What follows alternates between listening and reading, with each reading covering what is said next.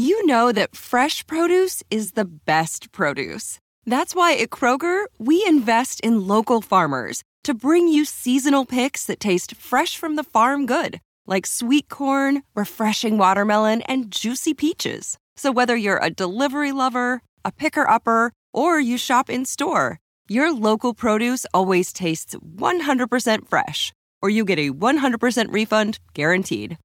Kroger, fresh for everyone.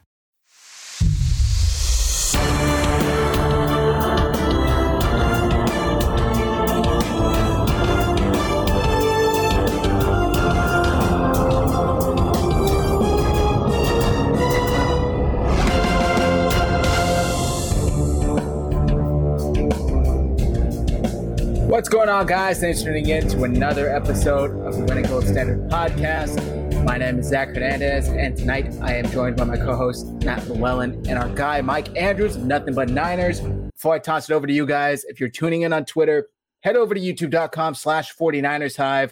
Join from there so we can see and interact with your comments. The link is in the little banner scrolling across the screen right now. We got a great show for you guys planned this evening. We're going to be recapping a little bit of the regular season and more so previewing the 49ers matchup against the Seahawks in super wildcard weekend. I don't know if you guys have noticed, they're really stressing that super. So with that said, Matt, how are you doing this evening?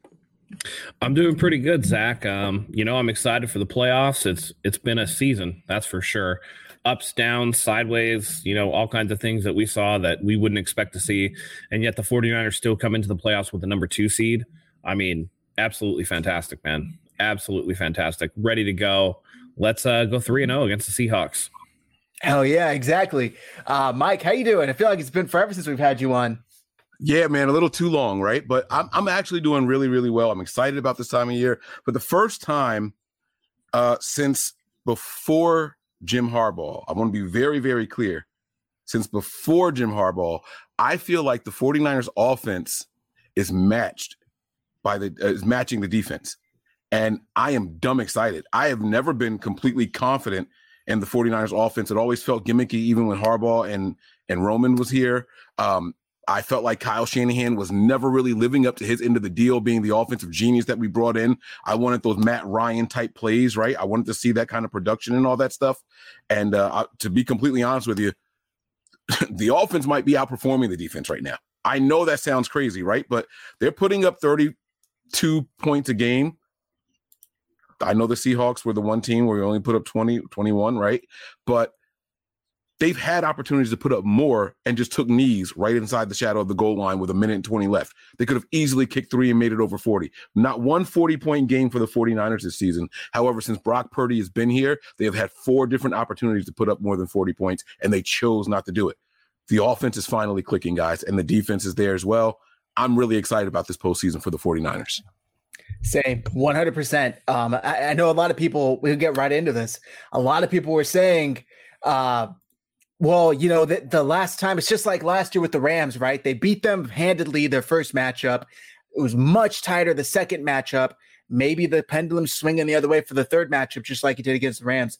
But that's a great point, Mike. Not only did they take a knee at the 1-yard line, which, by the way, cost me some money because I had a Jordan Mason touchdown prop, but they also had a pick 6 taken back. So that game should have been a 10-plus point win minimum. So I'm not that concerned. I am a little bit, just because I do subscribe to the notion that it is hard to beat a team 3 times. And Matt, we've talked about this a little bit in our Cardinals postgame show, but what did you think of Kyle Shanahan when he said, we don't have to beat them 3 times. We just have to beat them 1 Saturday? No, it's a good mindset to have, I agree with you. It is hard to beat a team 3 times in a season. This is going to be a little bit different. It is the playoffs, so you're taking it 1 game at a time. And that's kind of been the theme, I feel like, with the 49ers. Again, Fred Warner's post-game comments, I believe it was, after one of the division games, maybe it was the second Seahawks game, where he's like, hey, we're 1-0 right now. Let's go be 1-0 next week. And the 49ers have carried that forward. It is going to be different. The atmosphere is going to be a little more tense. We're going to see what Brock Purdy does under an entire game of immense pressure, which is what he's going to be under. And, let's face it. The weather looks like it's going to be a huge factor. And I subscribe, just like, we both subscribe to the notion it's hard to beat a team 3 times. I also subscribe to the fact that bad weather narrows the talent gap. So this is one of those things where, the 49ers have to watch out for the weather. It's not what people on Twitter are making it. There's a couple guys that are like, oh, week 1, they only did this. Completely different team. We're not going to go there, but, weather does play a factor. And the 49ers are a very athletic team. And I think that you can take some of that out with, bad footing, bad weather. Brock Purdy, not exactly a rocket arm. What does he do when the ball gets heavy and wet? So there's a lot of questions. It's not just as cut and dry as the 49ers are going to go in there and stomp on the Seahawks all day long. It's going to be interesting. I think Tommy Huck is a weatherman. Yeah. Unlike week 1, where it was that giant monsoon. I mean, the stadium's like 15 minutes from my place. It shouldn't be that bad. Also, the field in Chicago was a complete mess. It's known to be a complete mess. Don't think it's that bad. I agree with Matt. I've seen some people on Twitter comparing it to that ridiculous mud field in Chicago week 1. Shouldn't be anything like that. And like Tommy says, the rain is supposed to die down by kickoff. It's barely anything from 1 to 4. So we'll see how it is. Well, we'll definitely see, because we also know how weather is. I mean, it's Wednesday today. There's 3 days for the weathermen to change their mind 18 different times. So you know how that goes. I mean, there's a lot of times where it doesn't happen or it happens early. So you don't know. I would say it's less like Chicago, more akin to what we saw when we went live for the Tampa Bay game during that third quarter where it was raining. California rain is different than Chicago rain. I'll tell you that. Yeah, definitely. And just to quickly add to what you guys are saying, just 24 hours ago, it was a 90% chance of rain on Sunday. It's down to 60 already. And last week, they were saying the same exact thing. We're going to be playing in rain. We're going to be playing in rain. And the closer we got, we realized the clouds dissipated and we were fine. So I'm not saying that there's not going to be any rain, but it seems like if there is any rain during game time, it's going to be minimal. So, we just got to go out there and be ready to play football. That's what it comes down to. And I also just want to add, unlike that Bears game again, where, a couple of broken coverages allowed Dante Pettis to get free.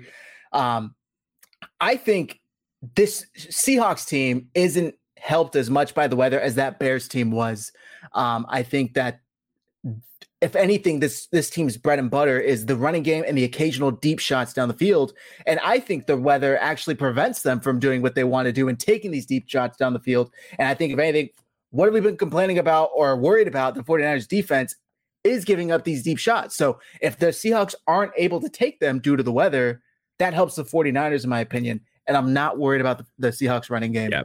And yeah, exactly. That's it right there. The 49ers are number 1 against the run. And the other thing too, is that week 1 game against Chicago, look at it this way, Trey Lance notwithstanding, first NFL start of the season as the guy, right? Not an injury replacement or whatever. Mad rain that day. But here's the other factor that people don't look at. No Christian McCaffrey, Elijah Mitchell injured, no George Kittle. This is an entirely different offense, right?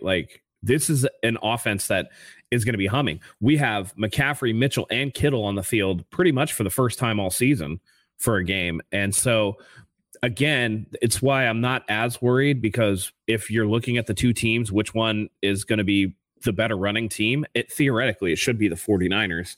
And with how they run their offense, it's going to be shorter passes. They're not going to try to take those deep shots. So, I do think that the weather could be a little bit of a factor, but again, it's one of those things where I feel like the 49ers game plan is enough to overcome. And I think you're right that what Seattle does is a lot different than what Chicago does, and it won't help them. And besides the fact that Geno Smith is not as escapable as Justin Fields is, obviously. 100%. Yeah.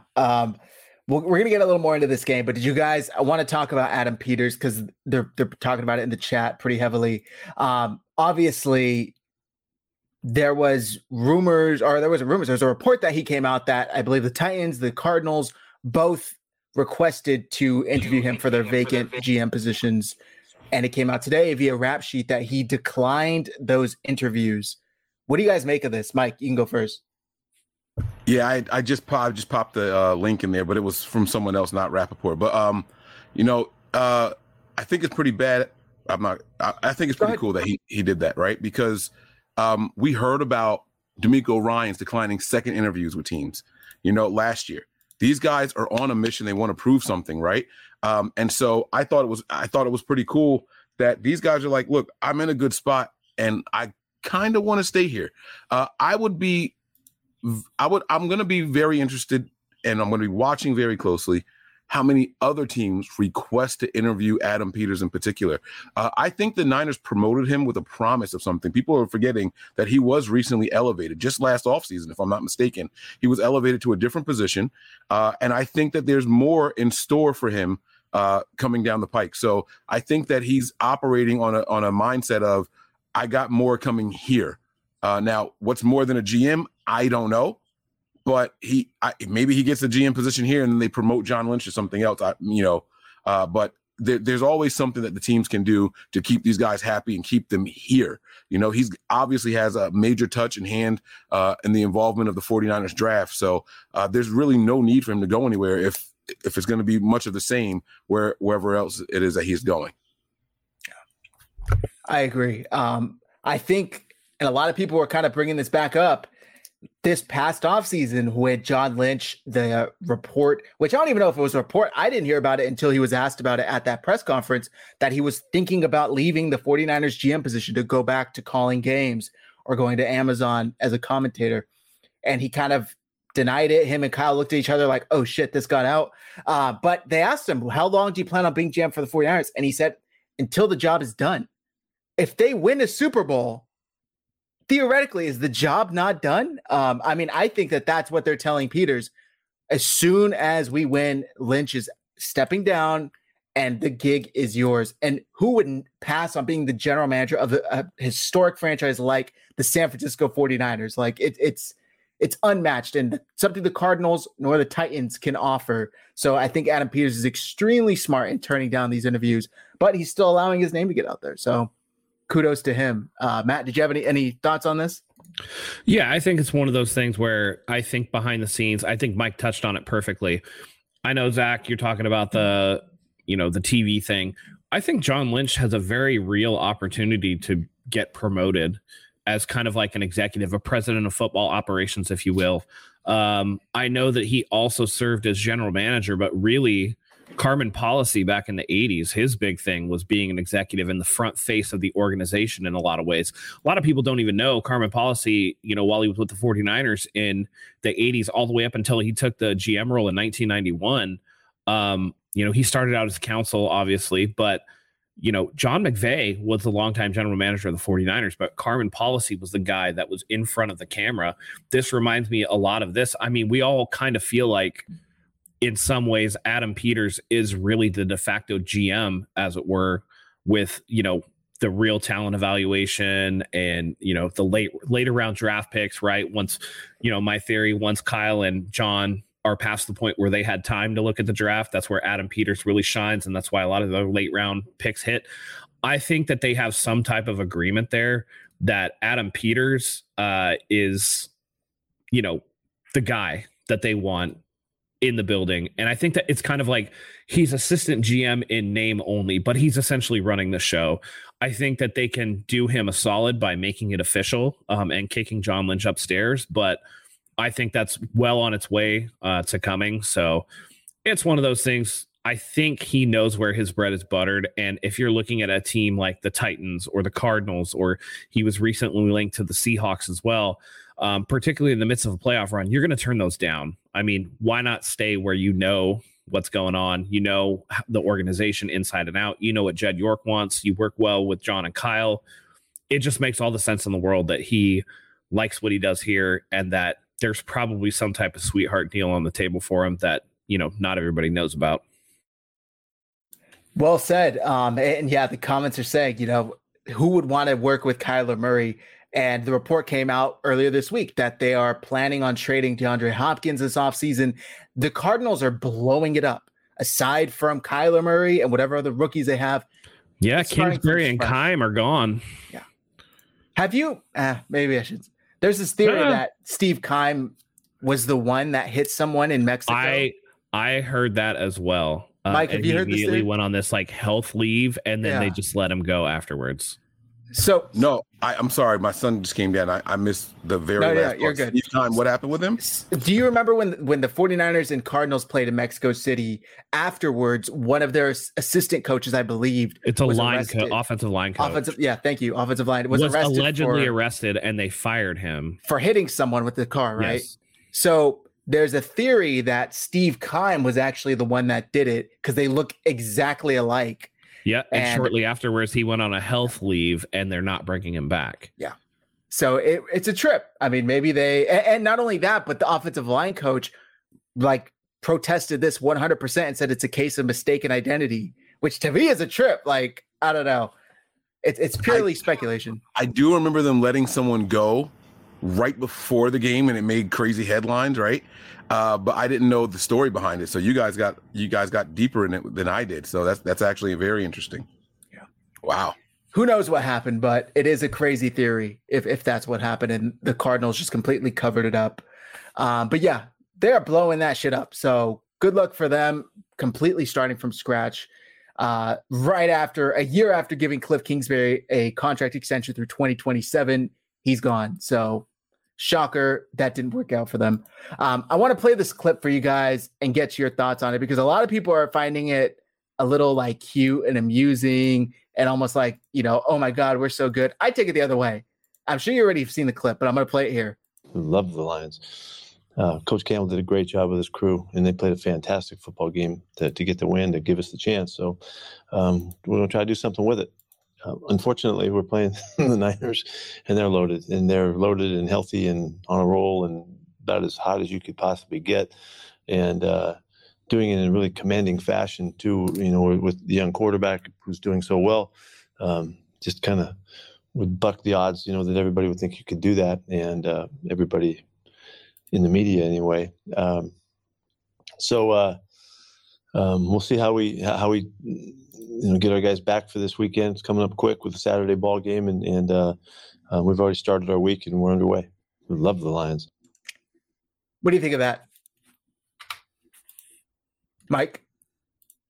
Matt? All right. Yeah, no. So this is hilarious. This is posturing. This is Pete, let me tell you, there was another video of like Geno Smith dancing, and here he comes around the corner on a scooter and things like that. They are so excited, right? When you have nothing to lose, you go out there and you put it all on the line. No one expects them to beat the Niners. I haven't looked at the line. I don't know what the line is, but I imagine the Niners are probably 7-8 point favorites in this game. It opened up at 9.5. They opened at 10. There you go. So this furthers my point. They have nothing to lose. We're going up against a really talented team. They're really, really good right now. And all the positive stuff is going to come out about them. You know what I'm saying? And okay, y'all don't expect us to win anyway. Look at them. They're dancing. They're having fun. He's coming through on the scooter. Like, this team looks like a team that is not worried. And it doesn't mean that they don't think that they have a tough game ahead of them, right? They realize we have nothing to lose. We exceeded expectations already. When we got rid of Russell Wilson, no one expected us to be in the postseason. No one did. Everyone said they were going to be the bottom team finally. We were all celebrating it and everything. I think this is, I'm not going to say reverse psychology. He's speaking the truth, but there's a reason behind it. It's like, oh, well, we know we're going up against a loaded team. Hopefully the Niners drop their guard just a little bit, and then we'll see what happens. Maybe we can surprise them a little bit. I noticed that they were doing something interesting last week, and they're moving DK Metcalf around. Now, last time they played the 49ers, DK Metcalf was shadowed by Charvarius Ward, by Mooney Ward, okay? Mooney Ward doesn't line up in the slot. Guess where he was playing some last week? It was in the slot. So now I'm going to confuse your defense. You think you're going to come in here and shadow DK again? What happens when I put him in the slot? Who are you going to move down there then? He gets locked up by Jimmy Ward, baby. We'll see. We will see. We know Jimmy and him. Oh, man, it's going to be a great game. I can't wait for this game. A little bit, to what you're saying, it is gamesmanship by Pete Carroll. He's giving the 49ers absolutely nothing to lose, right? This is one of those things where, oh, yeah, I'm going to defer, right, to get you off guard, to not get you hyped up for the game. which of course is a pretty good strategy. And like you said, the Seahawks feel like they have, they're on borrowed time. It's extra. The pressure is going to be on the 49ers as a higher seed. And normally I think that would be something that would work very well. The only problem is the 49ers go out of their way to let people know we do not like the Seahawks. Just like they don't like the Rams, they don't like the Seahawks. So it's not going to be as effective as, say, if it was like the Philadelphia Eagles. That might be something that worked a little better because like the Eagles and Seahawks don't know each other. But this team has history in the playoffs multiple times. I mean, if you don't think that it still sticks in the craw of people in the organization who were there in 2013 when Seattle fans cheered when Navarro Bowman blew out his knee, you got another thing coming because players remember that type of shit. And it's one of those, this it's us versus them. This has been the primary rivalry, even though I think that, 49ers Rams is the more traditional rivalry.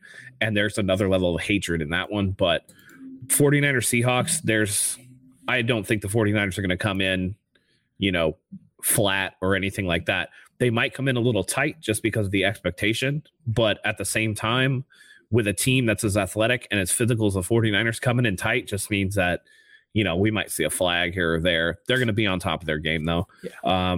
And it's smart for Pete Carroll to do this. He's got to do whatever he can because on top of just being sheepish and playing the game and things like that, there's always that ring of truth to what he's saying too. He knows that the Seahawks are outmatched. Everybody in the country knows the Seahawks are outmatched. It's just a matter of trying to get your guys ready. I'm sure behind the scenes, he's walking into his rooms going like, hey, nobody expects us to do it. So let's go out there and kick their ass. Yeah. But he's not going to say that in public because he doesn't want to give the 49ers the bulletin board material. So he's doing exactly what he should. And Pete Carroll's a good coach. We know this. He's been around for a long time. So it's, it's going to be interesting. That's for sure. But he's doing what he should do as a coach. Yeah, I agree. A lot of people were like reveling in this and finding a lot of joy. And I'm like, do you not understand like the mental games he's playing? Bill Walsh used to do this all the time.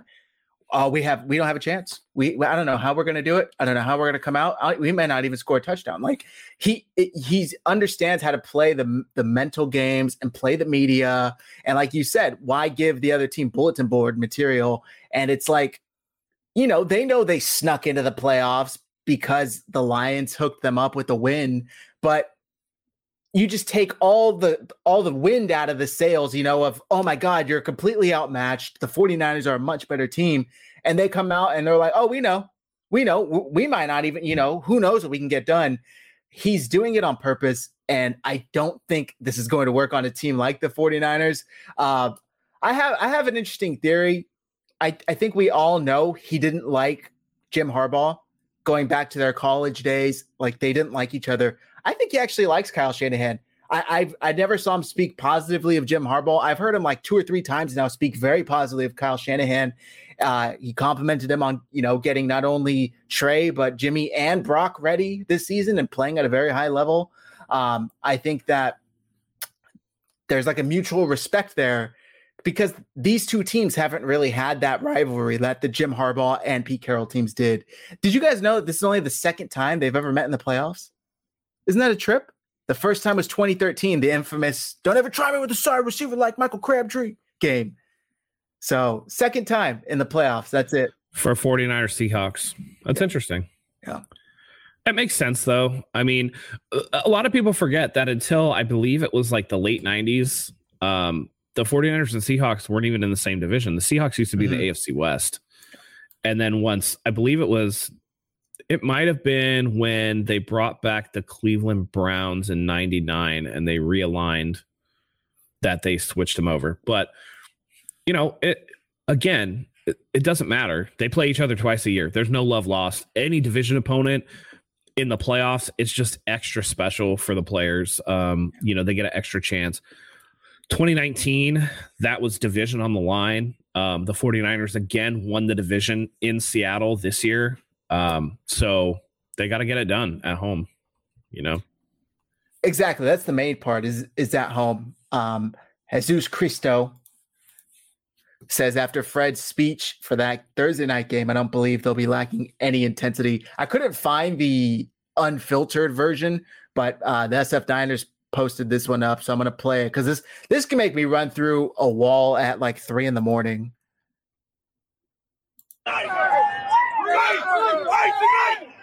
remember this. We hate these boys. We hate these.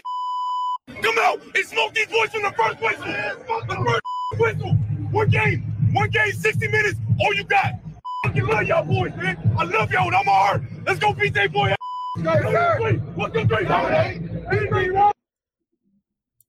That's what I'm saying. Remember, we hate these. That's why I don't think that Pete Carroll speech is going to work. They know what it is. They know what the stakes are when they go out and face the Seahawks. Imagine, right? You beat the Seahawks 2 times in the season, and then you lose to them in the playoffs. Yeah. Imagine. You know what it reminds me of? It reminds me of this past season when all those Dodger fans talked all that shit, and then the Padres smoked them in the National League Division Series. I just knew for a fact that Matt was going to say it reminds me of last year when everyone was like, "Oh, the Niners beat the Rams 8 times in a row. They're going to beat them." Well, I mean, that I didn't want to be so on the nose, but that was one of those things too, because we all remember from last year. That was the easy comparison, right? We came back week 18. I loved it. I was there in person. What a game! And then we go and lay that dud in the NFC Championship again. Nobody cared about the regular season after that point. Who gives a shit about those 2 regular season games? Because they beat us when it counted. And so this is going to – and that's another thing. You don't think these players have that on their mind? Look, we swept the division opponent last year when we met in the playoffs. They beat us. They're going to leave nothing to chance. That's for sure. Mike, you got any thoughts on that? If not, we can move on to the next topic. We haven't spoken in a while, so no, it's all right. No, we can keep it moving. I'm cool with it. There's no I in team, but there is one in Indeed, and that's the hiring platform that you need to build yours. When you're hiring, you need Indeed. Instead of spending hours on multiple job sites searching for candidates with the right skills, Indeed's a powerful hiring platform that can help you do it all. One of the things I love about Indeed is that it makes hiring all in one place so easy because Indeed does the hard work for you. They show you the candidates whose resumes on Indeed fit your description immediately after you post so you can hire faster. Join more than 3 million businesses worldwide that use Indeed to hire great talent fast. Start hiring now with a $75 sponsored job credit to upgrade your job post at Indeed.com/Blue Wire Sports. Offer good for a limited time. Claim your $75 credit now at Indeed.com/Blue Wire Sports. That's Indeed.com/Blue Wire Sports, and support the show by saying that you heard it on this podcast. Indeed.com/Blue Wire Sports. Terms and conditions apply. Need to hire? You need Indeed. NFL Sunday Ticket is now on YouTube and YouTube TV, which means that it just got easier to be an NFL fan, even if you live far away. Like maybe you like the Bears, but you're hibernating in Panthers territory. But with NFL Sunday Ticket, your out-of-market team is never more than a short distance away. Specifically, the distance from you to your remote control. NFL Sunday Ticket, now on YouTube and YouTube TV. Go to youtube.com/presale to get $50 off. Terms and embargoes apply. Offer ends 9/19. No refund. Subscription auto renews. All right. Yeah. I think that there's just something about this 49ers team that 3 times in the year, Pete Carroll's mind games, all that shit isn't going to affect.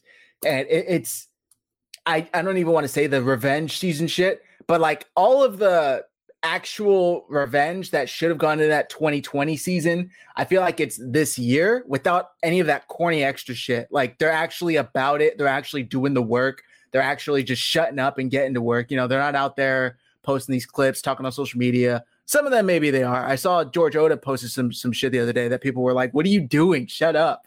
But did you catch that, Mike?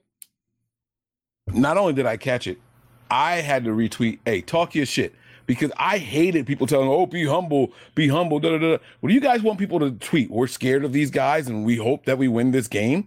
Yeah. Like, no, go out there and put your balls on the table, bro. Like, hey, we prepare for y'all like y'all prepare for us. Now it's mano y mano. We're going to see who wins this game. I don't want humble players over here anymore, bro. We have the best defense. We have the highest scoring offense since Brock Purdy's been in the league. Like, we got the number 1 quarterback. Believe it or not, Brock Purdy is the number 1 quarterback since he's been with the 49ers. Crazy to think, right?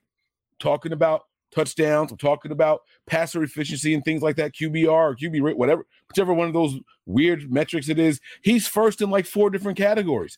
Why do we have to be humble? When, if not now, do we get to talk shit before going into a game? So why do we have to use revisionist history?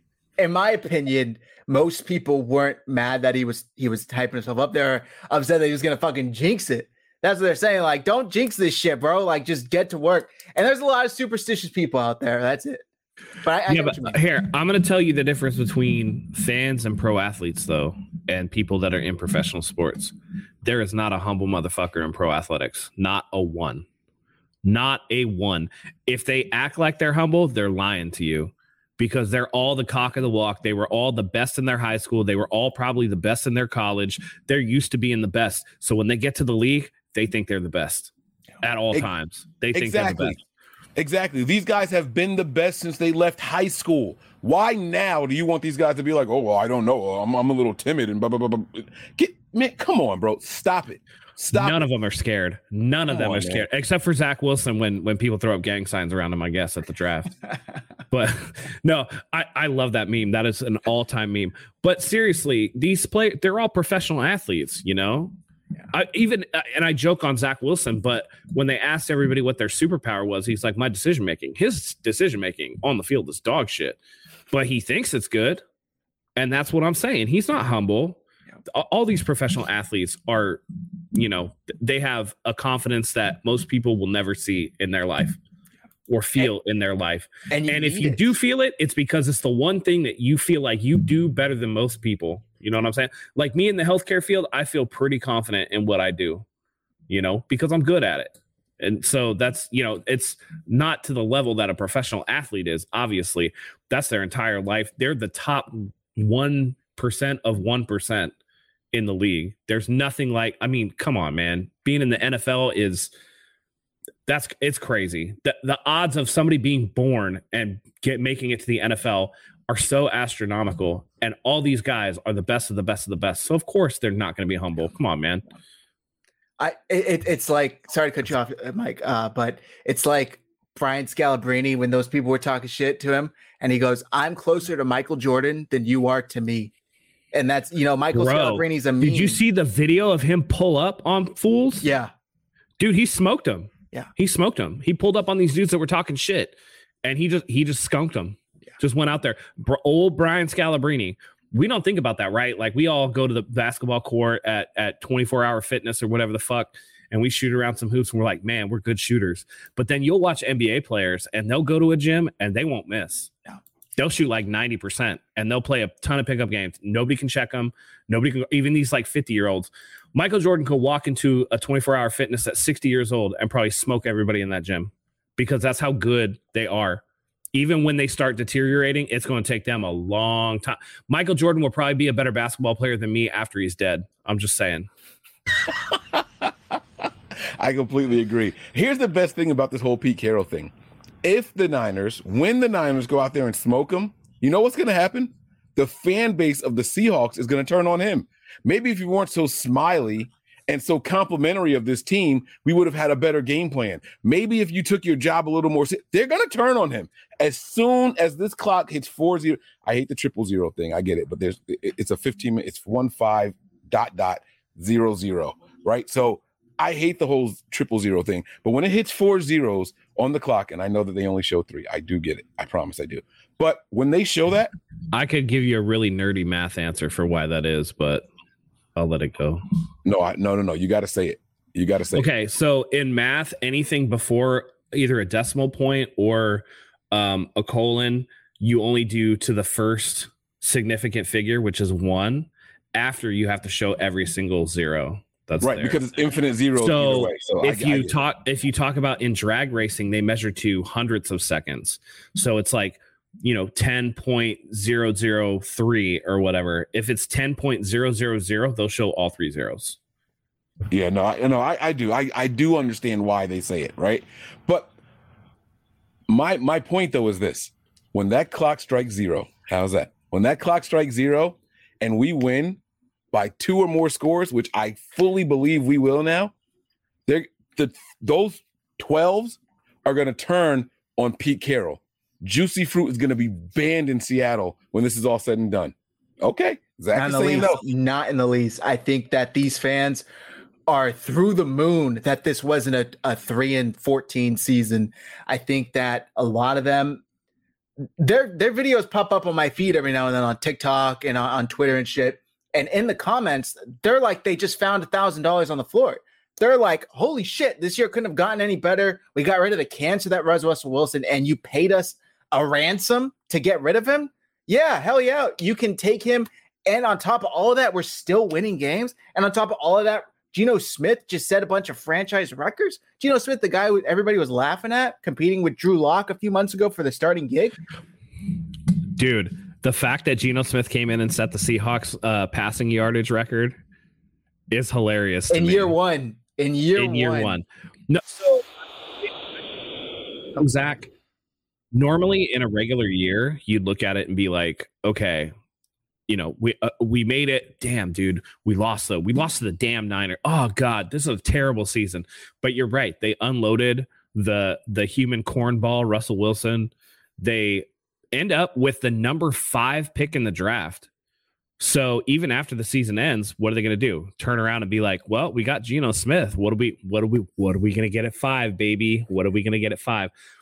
I don't think that Seattle is, and no offense to their fan base, but it's not as hardcore as the 49ers fan base, as the Cowboys fan base, as the Raiders fan base, as the Eagles fan base, right? There are certain NFL teams, legacy NFL, the Steelers fan base. There are certain legacy NFL teams that have a history of being good, right? History of rabid fandom, where I feel like if we get to the divisional round and lose, almost every 49er fan is going to be like, this season was a waste. This season sucked. We sucked. We didn't do anything. You know, people were mad after we lost the NFC champ. I can't believe we lost to the Rams. Damn, we would have went in there and smoked. We would have went in there smoked. We would have smoked the Bengals. We would have crushed them. We would have killed them. We would have won. That would have been number 6. But the Seahawks, they have one championship to their name. You know, so for them, it's just everything is icing. They made it to the playoffs when they weren't expected to. I think I picked them to finish last in the division. I had them ranked 32nd. I mean, I'm telling you, by the way, speaking of disasters in the NFC West, is it just me or does anybody else really, really, really want to go to HBO Max and watch that Hard Knocks in season with the Cardinals? I am going to binge watch that shit. I love that you said that. I was actually searching for that today on YouTube. There's a page. I didn't favorite the page, but he posts all of the Hard Knocks over there, and it's not licensed, right? So he hides the name, he buries it. But I saw the one when we went to Mexico, and I was trying to find it again because I just want to go back and see it. They've released a clip of JJ Watt crying during the congratulations montage, right? And I get that, I respect that, but I want to see them. Like, I want to see them get really, really high when they get that first touchdown and then just boom, we crush their dreams like a frat party in soda cans, right? Or beer cans, like just crack right on our forehead. It's over for you guys. Like, I want to see that part right there. Yeah. I want to see the entire season play out and see how different attitudes change over time and how different players act over time, specifically Kyler Murray. And that dynamic between him and Cliff Kingsbury. I'm very interested to see how that goes. But now it's like must-see TV, and I'm going to binge it. I binge-watched Hard Knocks before the season just because I think Dan Campbell's a motherfucker, and, like, he makes me want to go and play football, and I'm old and decrepit. But, you know, and by the way, shout-out to the Lions. They almost did it, man. They almost did it. That's the one team I didn't want to face. I'm so glad. Same. I thought they were the most dangerous out of Seattle, out of Green Bay. I thought the Lions were more dangerous than both of them. So I'm glad we don't have to face them. Can you guys elaborate on that? Because I said that on our show, and people looked at me like, Mike, it's the Lions. And I'm like, yeah, but I think they're too dumb to know that they're to lose. Like, can you explain it? Because I said this same exact thing. So listen, Dan Campbell's a motivating head coach. Jared Goff is better than people give him credit for, right? Jamal Williams led the NFL in rushing touchdowns. They still have DeAndre Swift behind him, by the way. Amon-Ra St. Brown is no joke. That offense goes. They had more 30-plus point performances this season than any team in the National Football League. And so when you have a team like that, when you have a young, hungry team, dude, anything goes. Aiden Hutchinson, savage, really, really good player, really good pick for them. It's not your mom's Lions. This team is hungry. They're going places. They finished, they finished second in the NFC North, 9-8. They were a winning football team this year. You can't understate how good of a job that Dan Campbell and company have done. Aaron Glenn and all those guys on that coaching staff have this team playing incredibly. And by the way, just for a reminder of people who need one, we played the Lions not too long ago under Dan Campbell, and we got out to a huge lead. And what happened? They still didn't go away. And those teams that are hungry and don't go away, those are the dangerous ones, man. So for me, the Lions were much more dangerous than crusty Aaron Rodgers and a Seattle Seahawks team that was glad that Baker Mayfield was on the opposite sideline so that they can get it to the playoffs and kind of back their way in. Also, I think that some teams that have been ass for so long, looking at Detroit, looking at Jacksonville, when they hit on even like 40% of those picks, especially the early round ones, you accumulate high level talent at a much higher rate than teams that are good because they're obviously not picking in the top half of the draft that often. And the Lions have done that. They've hit, Aiden Hutchinson. They got that offensive lineman that I can't remember his name right now. Amon-Ra St. Brown. Amon-Ra St. Brown, by the way, I think was a 3rd round pick. Crazy. Insane. And then you get Jamal Williams from, your division rival. You still got DeAndre Swift, like you said. They're a very, very good team. And I saw people like, was it Cowherd maybe? I forget who it was, already crowning them as the NFC North champ next year. Like that's how high people are on this team. I don't think the 49ers match up well with this Lions team. They have a really good offensive line. Aiden Hutchinson's coming on. I think he has like 3 interceptions this year or some crazy shit like that. Like they have great receivers that can get down the field and their secondary solid. So I'm glad. And on top of all of that, behind the 49ers, they're arguably the second hottest team in the NFC to end the year. And I'll end with this. Jared Goff during his last 9 games this year, he was 209 for 306, 68.3 completion percentage, 2,397 yards, 15 touchdowns, 0 interceptions, and they went 7-2. I'll do you one better. Jared Goff on the season, 65.1% completions, 4,438 yards, 29 touchdowns, 7 picks for a passer rating of 99.3.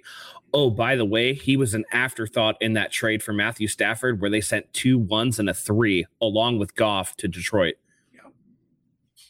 Yeah, I mean, the Lions, listen, I know that the Rams won last year, but the Rams look like a house on fire. It looks like McVay is going to leave. He gave his coaches permission to job hunt, which tells me that he's on his way out.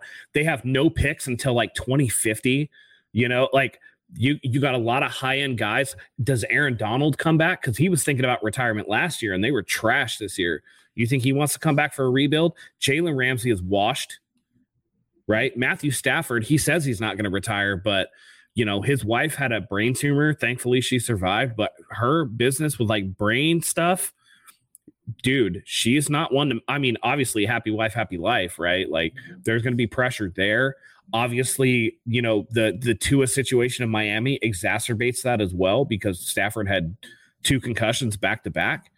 It wasn't to the extent of Tua, but now we're seeing, right, what the accumulation of concussions can do. So you're looking at the Detroit Lions get 2 firsts and a 3rd from the Rams and Jared Goff, who had a very efficient season. I mean, if you just do and I hate it, the blind comparison, but if you just do the stat comparison, you look at that stat line and you're like, damn, that's a good quarterback. It's what I'm saying. I think Jared Goff is much better than people give him credit for. He looks like he's doing it. He's happy in Detroit and he's doing his thing. And it looks like that they're not going to replace him. And quite frankly, based on his performance, they don't have to. They can use those picks to build around him and make the team better. Yep. I agree. And shout out to Ben Johnson. That offensive coordinator is likely going to get a head coaching position, maybe even next year. I see he's getting interviews already. He's done a hell of a job.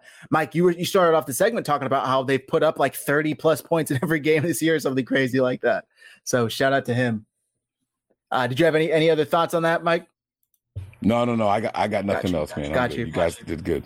Let's talk about what's been on the screen for the past 15 minutes.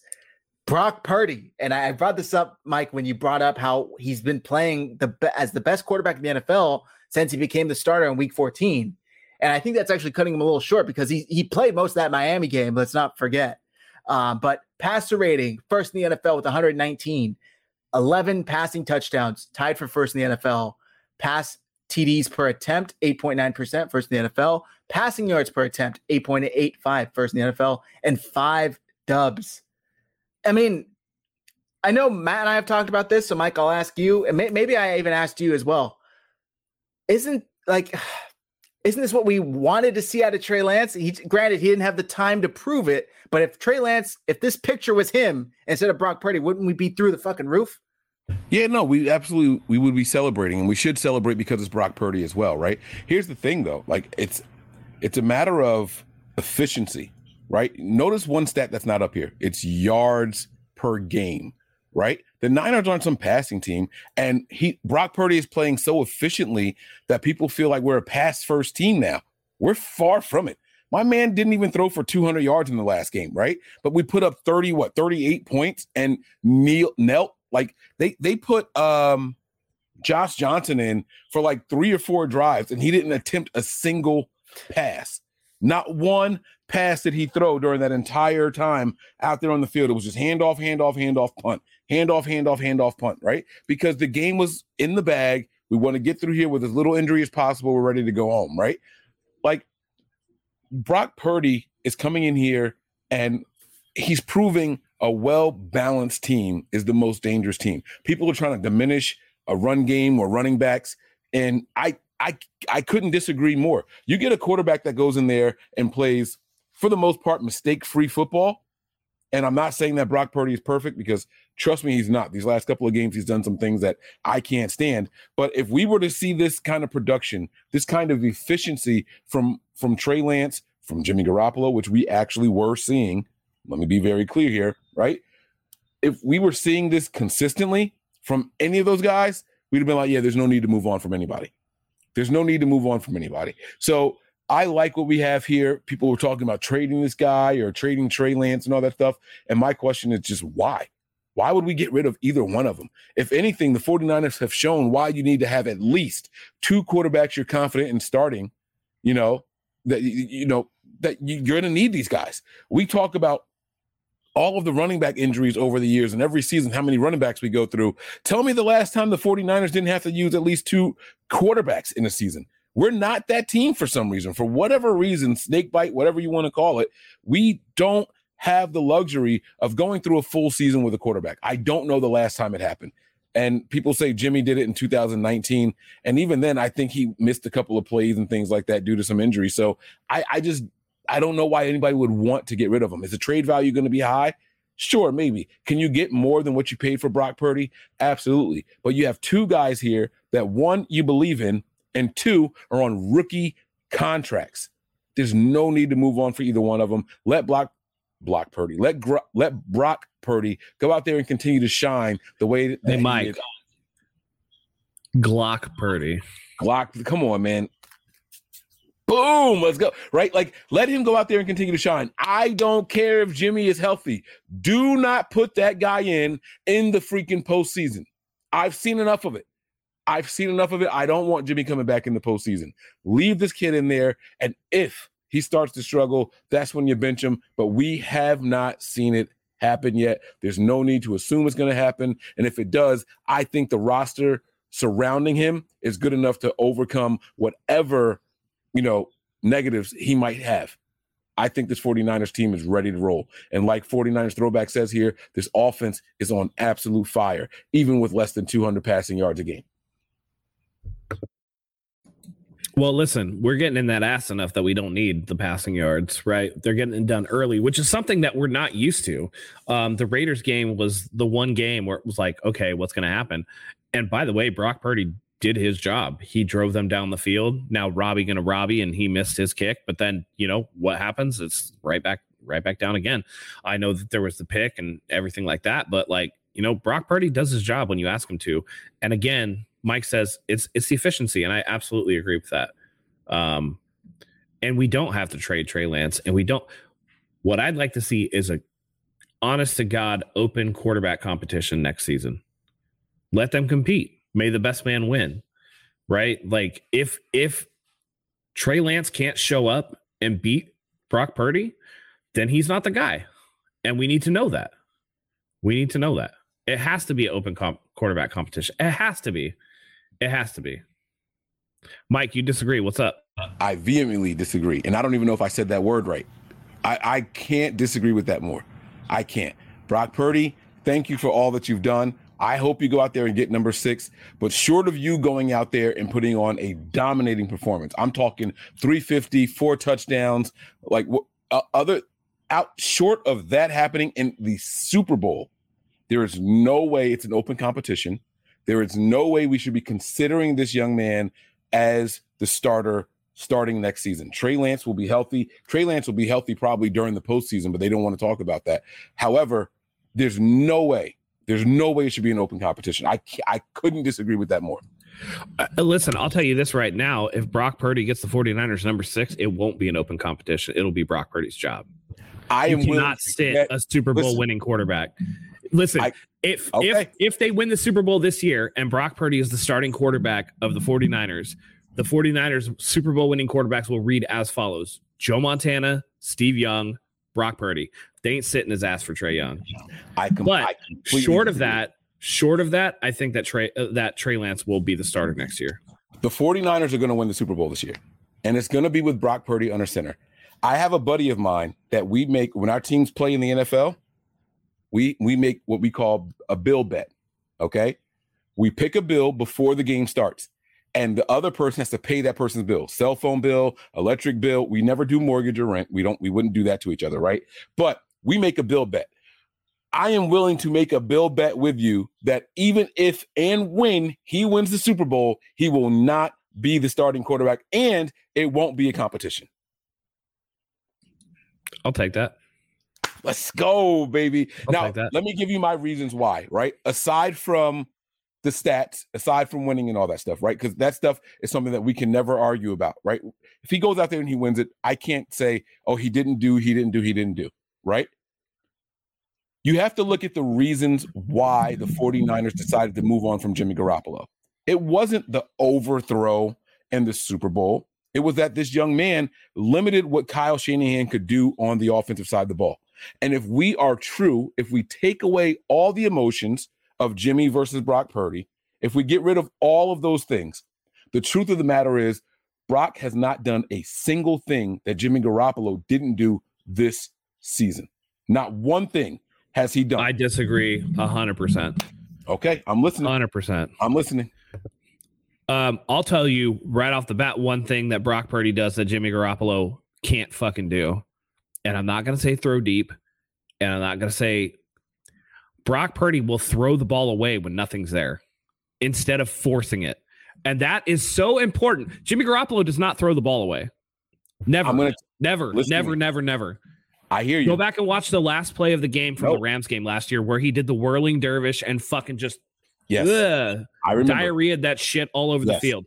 Brock Purdy would have thrown that ball away and they would have had another down to live with.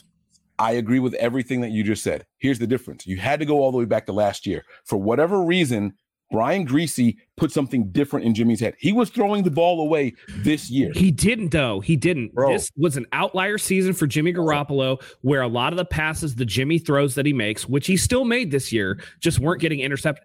Go back and watch Jimmy Garoppolo's play.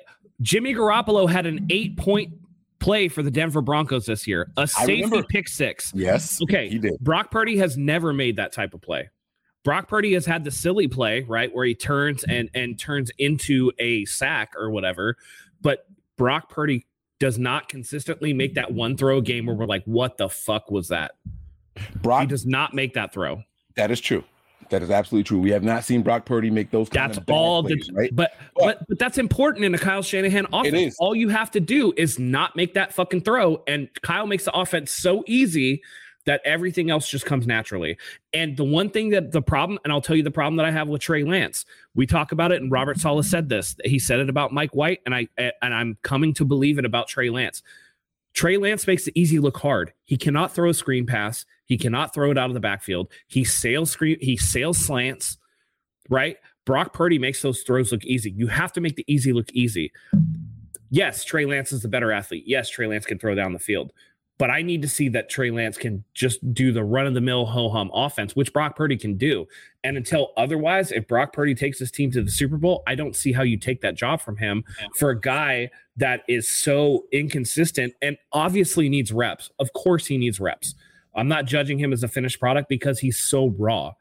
But with a Super Bowl winning team, anything short of the Super Bowl is Trey Lance. But if Brock Purdy takes them to the Super Bowl, I don't know how that they can take that job away from him. This is also why I disagree. I don't think one game's outcome should determine whether or not you have a starting quarterback or not, right? We saw the But if they win the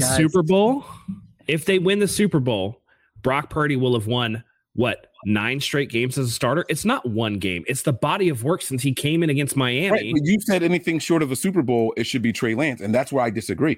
I think that if there's something there, you've seen it before the Super Bowl or leading into the Super Bowl or despite the outcome of the Super Bowl is what I'm saying. That's the only point. That's the only reason I mentioned that part. But the difference to me is that not all regular season opponents are good. So you can carry wins through the regular season, but each playoff team is a good team. So if Brock Purdy can't get it done, Jimmy Garoppolo has led us to a 13-3 record in 2019, but couldn't get it done when it mattered most. He had 8 passing attempts against Green Bay. He had 14 against Minnesota. And then he couldn't hit the throw when we needed him to make a play. He couldn't make the play in the Super Bowl against the Chiefs.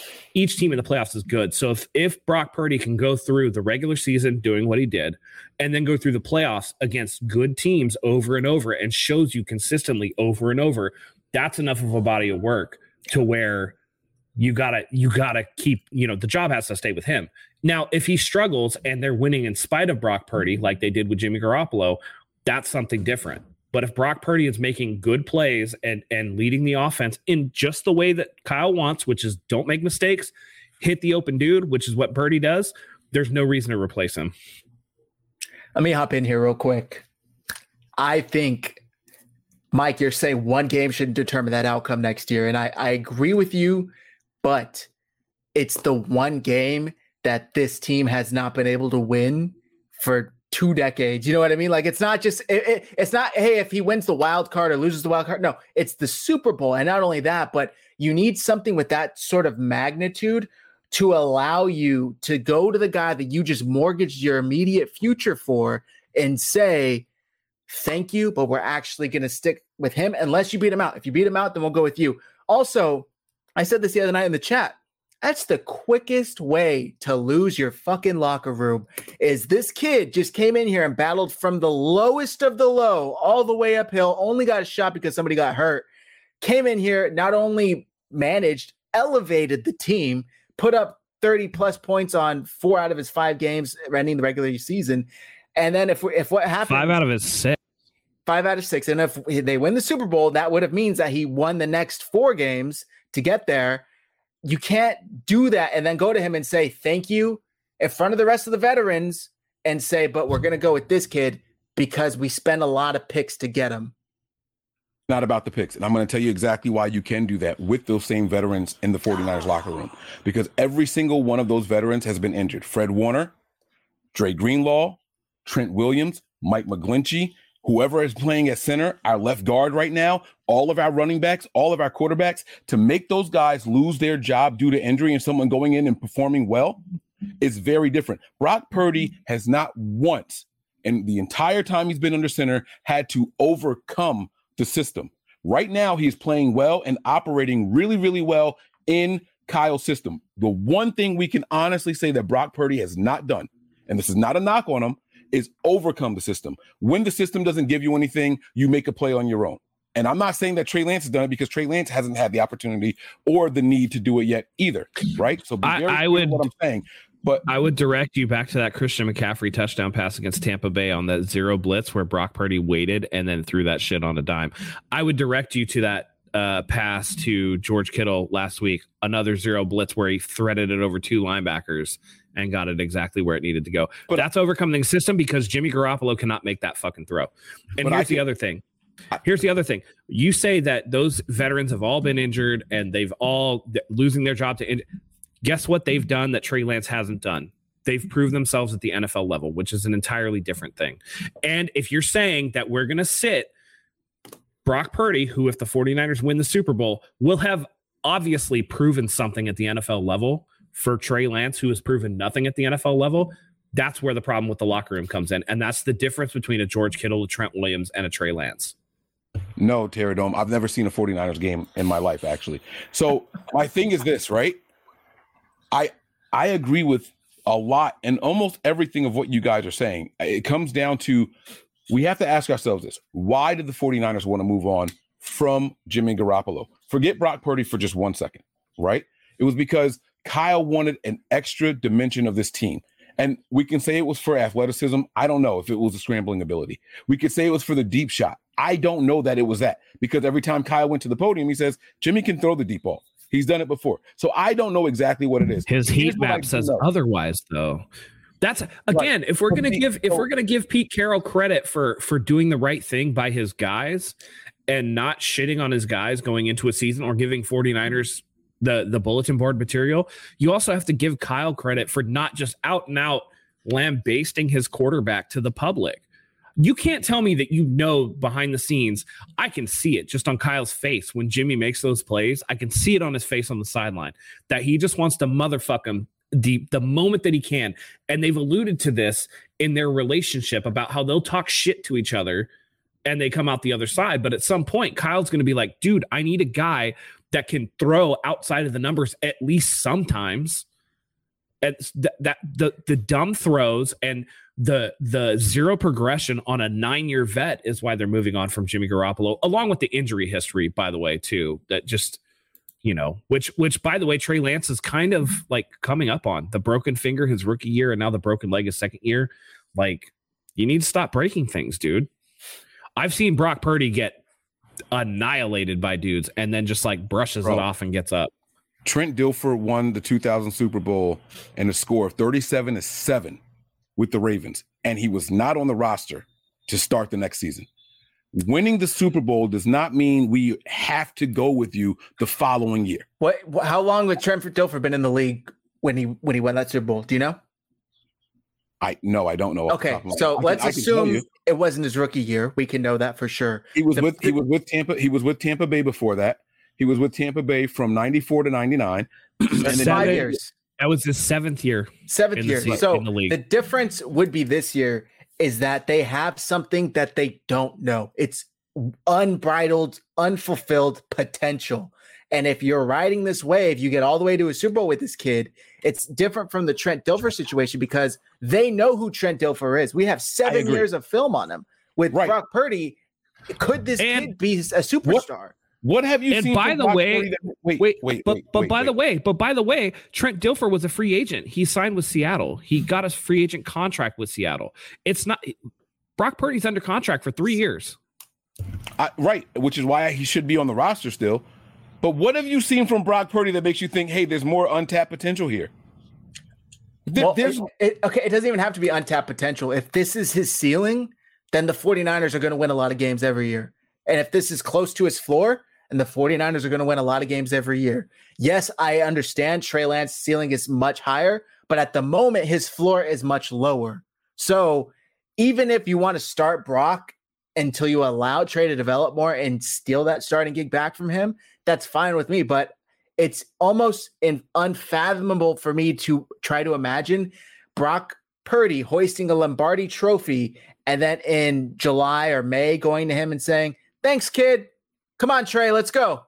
Like it's just, and that's why I set the ceiling at winning the Super Bowl, because anything short of a Super Bowl, you can justify it to your guys. Hey, as good as we were last year, I think that Trey has an even higher ceiling. We just got to get him there, guys. But if they reach the promised land, it's like, how do you not give Brock Purdy the run back? You're the defending champs. How do you not give him the run back?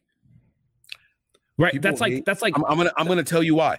People hate when I compare him to Trent Dilfer because they think that the only thing that I'm using is the Super Bowl win, right? Brock's not there yet, and I'm still gonna compare him to them because this is what happened. The Ravens ended up benching their quarterback, Tony Banks, right? Because they lost all these games. They didn't score an offensive touchdown in so long, right? And then here comes Trent Dilfer. They lost the first game that he started, then they won 7 in a row. And then they went to the postseason and won the Super Bowl. People forget that. That's not anything different than what Brock Purdy is doing. There's no astronomical numbers. There's no 350-yard game for Trent Dilfer. There's no 350-yard game for Brock Purdy. There's no 4-touchdown game for Brock Purdy. There's no 4-touchdown game for Trent Dilfer. These guys were asked to go in here and run the offense the way that it's supposed to be run. Don't do more. Don't do less. Don't cost us games. And that's what Brock Purdy is doing. Guys, it's okay to say we're winning, we're doing good, this kid looks good, but there could be more. There's nothing wrong with that. That's my entire point with this whole argument. 7 in a row, he went out there and won. He won the Super Bowl, and he was not even on the roster the following game. You can't compare 2000 to 2022. The league is completely different. This 49ers team is not completely different. It's all based off of the run game. It's the same thing. A number one defense, a good run game, build your team in the trenches. If you had to guess, the 49ers and the Ravens are building those teams. How many points was that Ravens offense averaging? With Trent Dilfer in there? Yeah. I can look it up if you would like me to. Hold on. I'll look it up right now. Trent Dilfer in 11 games, 8 games starting, had 12 touchdowns, 11 interceptions. His interception ratio was 4.9% of his throws were interceptions. He averaged 6.6 yards per attempt. But that's not what he asked, though. That's not what he asked. He asked how many points did they score in those games, right? Well, okay. Yes, but Trent Dilfer's stats, I guess, are a better indication of what he brought. But let me know how many points the offense as a whole, because that's been the main difference. He didn't have a single game. He didn't have a single game. I'm lying. He had 2 games over 30 points. They put up 44. They put up 44 against the Browns. They put up 24, 13, 34, 21 in the postseason, 24 in the postseason, 16, and then 34 in the Super Bowl. But once he was in there, it was 27 points, 24 points, 27 points, 44 points. That 4-game stretch right there is over 30 points a game. That 4-game stretch with Trent Dilfer was 30 points a game. Not me. That's the math. I'm just telling you guys what happened. It's not unusual for something like this to happen in the NFL. And that doesn't mean that you have I'm gonna do some math right now. You want me? You let me know when you want. No, I'm gonna do some math. Hold up. You guys continue on. Let me do a very little unusual, math. by the way, because it's not a backup veteran coming in to lead the team to a possible Lombardi. This is a rookie, a 7th-round rookie. So I just think that still a backup, but a rookie, and a rookie quarterback has never won a Super Bowl. So we're asking for him to do something that has never been done by any player in the NFL.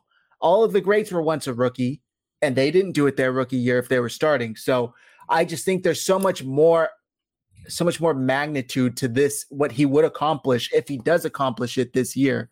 And look, the main thing too is he's not turning the ball over. What did Trent Dilfer have? 12 touchdowns, 11 interceptions. Like, that's just completely different than what Brock is doing this year. And half of his interceptions, I think he has 4. Half of them aren't even his fault. Yes, he'll take them because they're on his stat sheet. That's fine. But he's not only operating the offense, he's operating the offense better than any quarterback we've ever seen operate this offense since Kyle Shanahan has been the coach of the 49ers, more efficiently. Yes, you could argue Jimmy was playing at a career high this stretch this year, but 1, Jimmy did what he always does and he got hurt. And 2, it still wasn't as good as Brock's doing right now. So I just think it's insane to think that he can lead the team to a Super Bowl averaging 30 plus points per game, and that wasn't him earning his spot. By the way, the Baltimore Ravens. You're muted. Hey, Matt, before you go, right? I know you're going to come in here with some good numbers. It's going to blow my point out the water. I know it because I looked at the whole numbers, and I know you got to include that 6-point game that he had also. But let me just say this really quick, all right? It's not about points per game, though. It's not about points per game. Right, it's about passing versus running, and the Ravens as a team had 2,200 rushing yards in 2000. Right. But wait, before you continue, let me just say this really quick, right? I want you guys to remember the first thing that I said about the whole Brock Purdy thing. He is not overcoming the system. And that is what, listen to me, just hear me out. That is what starting quarterbacks are tasked with doing. You cannot name a franchise quarterback that doesn't have to occasionally overcome the system. Just Tom Brady about that for a second. Tom Brady has never overcome the system. Because Tom Brady was the system. Don't do that, Matt. Come on, that's bro. That's a goalpost move, though. He wasn't the system. You're talking about a guy. What is overcoming the system? You're talking about Tom Brady, a guy that drops back and throws to the open dude. If that's what you're talking about, what you want in a quarterback, drop back, throw to the open dude, and don't turn over the ball. Then what do you mean overcoming the system? When the offense, okay, so because this whole stadium was chanting, you know what? Forget it. Make him the starter for the rest of the season. All I'll say, starter for the rest of the year. There it is. Because they chanted his name, he is the 10-year starter. Strange. But don't do that like that. Like that's what we think. I don't give a fuck that they chanted his name. Yeah, and I think that you can't. That to me, Mike, saying he hasn't overcome the system yet. That's like saying, well, the 49ers haven't played anybody tough yet. They haven't played a winning team yet. Because all he can do is what he's asked to do. And unless you're asking Kyle Shanahan to purposely call shitty plays for him, then that's something out of his control. I agree. It's also like saying that the only reason that the 49ers are averaging over 30 plus points a game since Brock Purdy started is entirely because of Christian McCaffrey, which is also bullshit because we've had games where Christian McCaffrey doesn't do dick all, where he's had like 60 yards from scrimmage. And it's like, okay. Yeah, but see, that's kind of my point, right? This is Jimmy Garoppolo averaged 22 points a game with this offense, and now they're averaging since Brock Purdy's been starting 32. 34 points a game. Yeah, over 32 points a game. Right. I completely agree with you. And and I'm not saying that he's not more efficient. I said that. I said that he brings a level of efficiency that we haven't seen here. But efficiency is overcoming what the 49ers were lacking in their system. The system, Kyle Shanahan's system. There was a chart that came out, I don't know exactly where it was, where it's like the 49ers face the lowest percentage of perfectly covered plays in the NFL. It's because Kyle Shanahan calls the best plays in the NFL. All you need is a dude it's just keep it simple, stupid. Don't fuck it up. That's all. I got one more question for y'all. And as soon as y'all answer the question, I'm going to ask the question. I'm not going to say anything else. I'm not going to say anything else on this topic after I ask this question. You ready? How many points per game does Trey Lance average with Christian McCaffrey with his offense and everybody healthy? Mid-20s, because he's not as efficient. He's going to turn the ball over way more. We have literally never. I said I wasn't going to say anything. Okay. In the starts that he's had, look at his ball placement and tell me that that's not good for more turnovers than what Brock Purdy's doing. My question was, how many points does Trey Lance average with Christian McCaffrey and the rest of these offensive weapons healthy? I mean, woulda, coulda, shoulda, bro. All I know is that, listen, all I know is what I can see. And again, we're talking about a Super Bowl victory. We're talking about a Super Bowl victory. Not that I believe we're going to get, by the way. I do believe that Trey Lance, listen to me. I do believe that Brock Purdy will be the first rookie quarterback in NFL history to win the Super Bowl. I am all for it. I want him on this team going forward. I want to be very clear with all of what I'm saying. I just don't think you just hand him the reins because you went up and you got Trey Lance for a reason. We're talking about handing someone the reins. We're talking about handing somebody the reins. That's literally what they would be doing if they gave the keys to Trey Lance. The only reason that Trey Lance would get that is because of draft position. You're arguing draft position versus results on the field, and that's a bullshit argument. It's not a bullshit argument because you still, listen to me, you still mortgage your entire future for that guy. You have to put him back in. You just told me it wasn't about picks. Hey, Mike, I'm going to give you, Mike, I'm going to give you, Mike, about picks. Not one time I'm going to give you out of my mouth. I'm going to give you some life advice. Okay. This is an old adage. It's a truism. Everybody knows this phrase. I think that you're arguing from the wrong position here. A bird in the hand is worth two in the bush. Trey Lance is two birds in a fucking bush right now. And Brock Purdy is the bird in your hand that's leading you to fucking 5 straight victories as a starter. And if he wins the Super Bowl, if you let that go for woulda, coulda, shoulda, that's a silly decision. Now, if he doesn't win the Super Bowl, then you've got a genuine competition on your hands. I'll tell you this. And there's no shame in your game. Like you said, if Trey Lance has to be the backup to Brock Purdy, what's wrong with that? What's wrong with that? Because Brock Purdy could get injured too, and we would know. I believe that the 49ers would have the best quarterback room, whether it was Trey and Brock or Brock and Trey. I would still. I'm not saying I never once said get rid of Trey. All I'm saying is if Brock Purdy wins the Super Bowl, he should go into camp as the presumptive starter. Right. And what I'm saying is I agree that we would still have the best quarterback room, regardless of who's QB1 and QB2. I'm with you on that. I'm not arguing get rid of one guy for the other guy or anything like that. But you said something, Matt. You said was it Matt or was it Zach? One of you guys said something about the perfect plays and there was a metric that measured coverable. Whoever it was that said it, right? And there you go on the screen, right? Imagine what happens, and hear me out. We saw in just this last game, Brock Purdy take 2 really stupid sacks where he turned his back to the line of scrimmage and ran the opposite direction. That doesn't happen with Trey Lance, bro.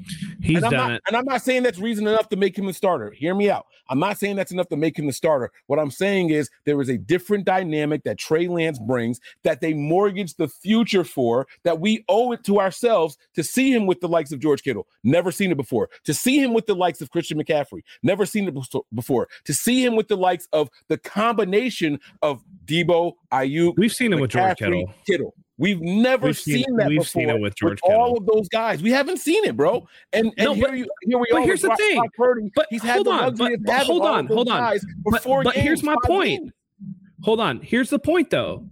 Like I said, you got to make the easy look easy. And Trey Lance makes it easy look hard. That motherfucker can't even complete a screen pass without fucking bouncing into the ground. Because he's checking it down to guys like freaking Elijah.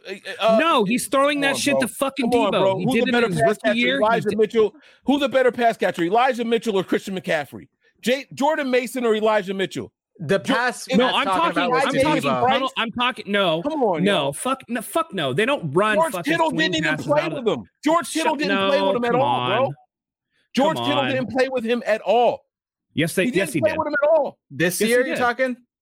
No, this year he did not play with Trey Lance, bro. Trey Lance played in a monsoon and then broke his twig in game 2. I'm not talking about this year. You can't. This year is whatever. About this year. We have not seen the guy that we mortgaged the future for play with these offensive weapons. That's not Mike's opinion. That's a fact.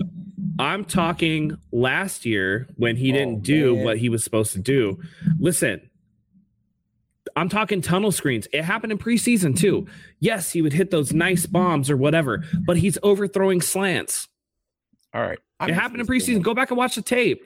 I remember when the play broke down and we hit Debo Samuel up the right sideline and everybody was going crazy. What was that, against Houston? And they said Jimmy Garoppolo would never. Left sideline. Jimmy Garoppolo would never. So you don't even have the right sideline. It's left sideline. No, it was on. No.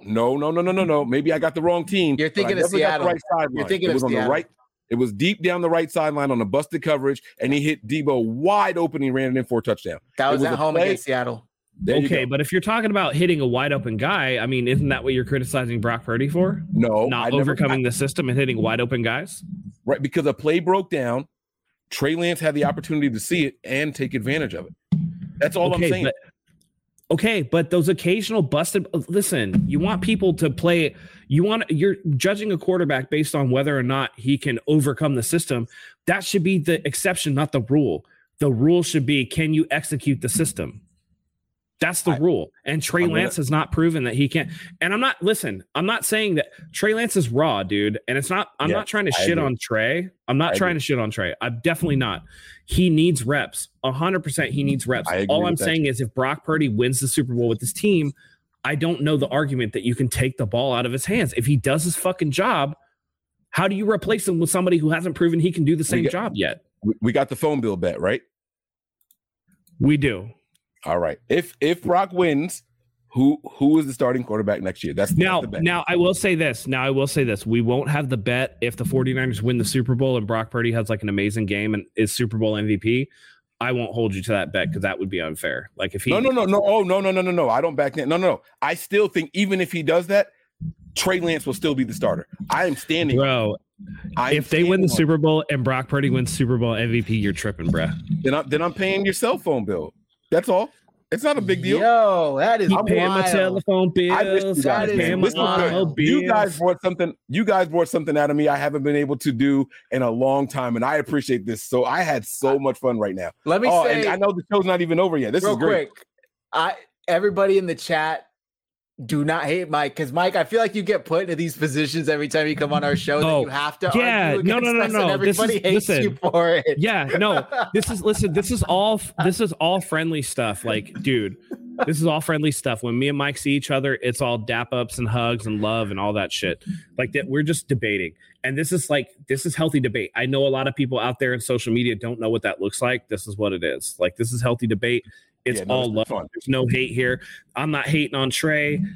Mike's not hating on Brock Purdy. We're just giving opinions on what the state of the team is. That's all. And either way, here's what you guys should take away from this debate, right? It's not an argument because we're not Either way, the 49ers get number 6, baby. Boom. That's exactly what it is right there. Yo. Either way, the Niners are get number 6, and we're in good hands in the future. That's exactly what you should take away from this. If the 49ers, or maybe I should say when the 49ers take care of business second week of February, I will cry like a baby. I will cry on camera. I'll be 29 this year. I've never seen the 49ers win a Super Bowl. Like it's just something unfathomable to me. So we will be on here taking shots on air. We'll do it. I don't know. I'm going to hit someone. I could say something so inappropriate right now, but I think I'm going to hold back just because of the algorithm.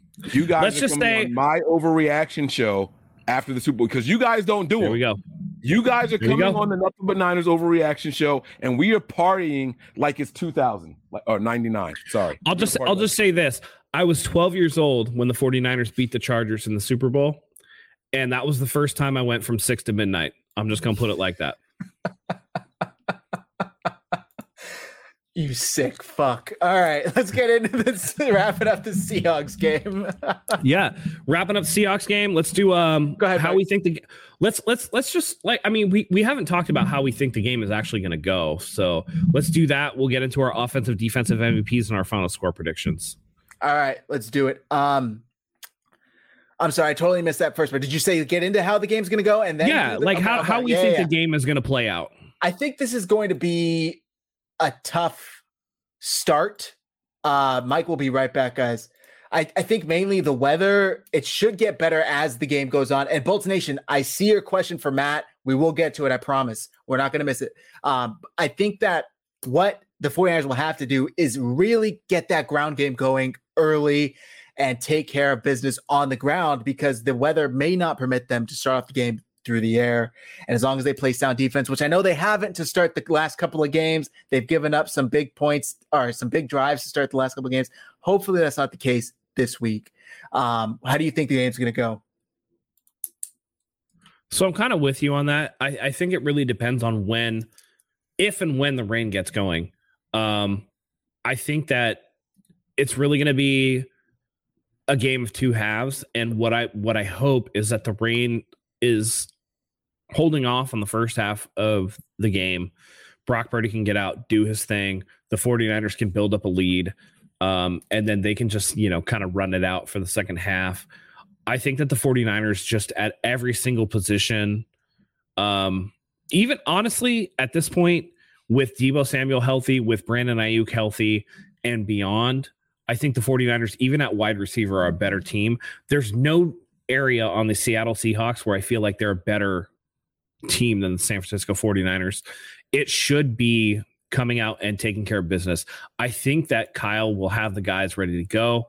As you showed earlier with that Fred Warner video, they know what it is against a division opponent. It's not going to be anything that, is going to be unexpected for the 49ers. It's going to catch them off guard or be flat or whatever. There's no excuse for that. They're going to come out and be ready to go. I think that they're absolutely going to come out and just physically dominate both sides of the ball. And it's going to be just, to me, I know that Caesar Sportsbook has it as a 10-point 49ers advantage. I'm kind of leaning that they cover. I think that's going to be kind of a blowout, if I'm being honest. I have in my mind, I'm envisioning the same way the Washington Commanders game went, where it was very close, very tight due to that turnover mainly. But they go into halftime, I think it was like 14-14 at half or something like that. And in the second half, the 49ers just blow the doors off it, put up like 28 points or something crazy like that. I kind of feel like that's how it's going to happen. And I agree with you. I think they end up covering, which is wild. And I want to touch on this comment here from John. I feel more confident going into playoffs with the rookie quarterback this year than the past two Super Bowl appearances. I feel the same way. I don't know what it is. I think Christian asked in the chat, how do we I know exactly what it is. It's a quarterback that takes care of the ball and that isn't like a gimmick. And I'm sorry for all you Colin Kaepernick stands, but Colin Kaepernick was a gimmick. He was a running quarterback that never improved as a thrower. We're seeing it with Lamar Jackson. We're seeing it with Justin Fields. we saw it with Michael Vick to a lesser extent. I think during Michael Vick's Philadelphia years, he got much better at throwing the football. But when you rely solely on your athleticism and you don't back everything else up, you become very limited and one-dimensional, and it's not good. I do want to say this, though. I don't always agree with Jack Hammer on Twitter, but he posted something today. He posted something to the Press Democrat, and he was at practice today, and it apparently started raining pretty hard during practice. And he, from his observations, he said that Brock Purdy is a very good wet ball thrower, so that during practice, even with the wet ball and the wind, it looked like Purdy was still able to get the ball to where it needed to go. So take that as what you take that for what you will. I also would like to say that with a rookie quarterback, the one thing that I will say, at the time I said this, that I was happy with the trade. A lot of people, let's add Mike back to the stream. A lot of people said that they thought we paid too much.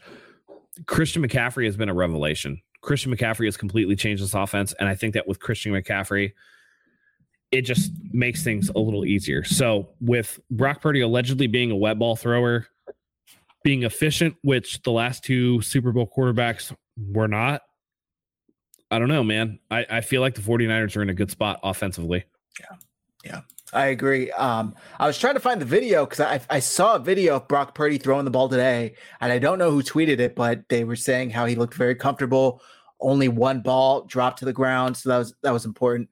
I have this video here, and we're going to start wrapping the show up because I got to go get some dinner. But this is from the absolutely lovely Kay Adams talking about how vital the Christian McCaffrey acquisition was. I want to play it here. This is courtesy of the Up and Adams show. Fantastic name, by the way. Focus on Brock Purdy's incredible run, their number one defense. Lots is made of that. And I think it's made us collectively, you and me, underreact to how big of an impact Christian McCaffrey's actually had on the San Francisco 49ers.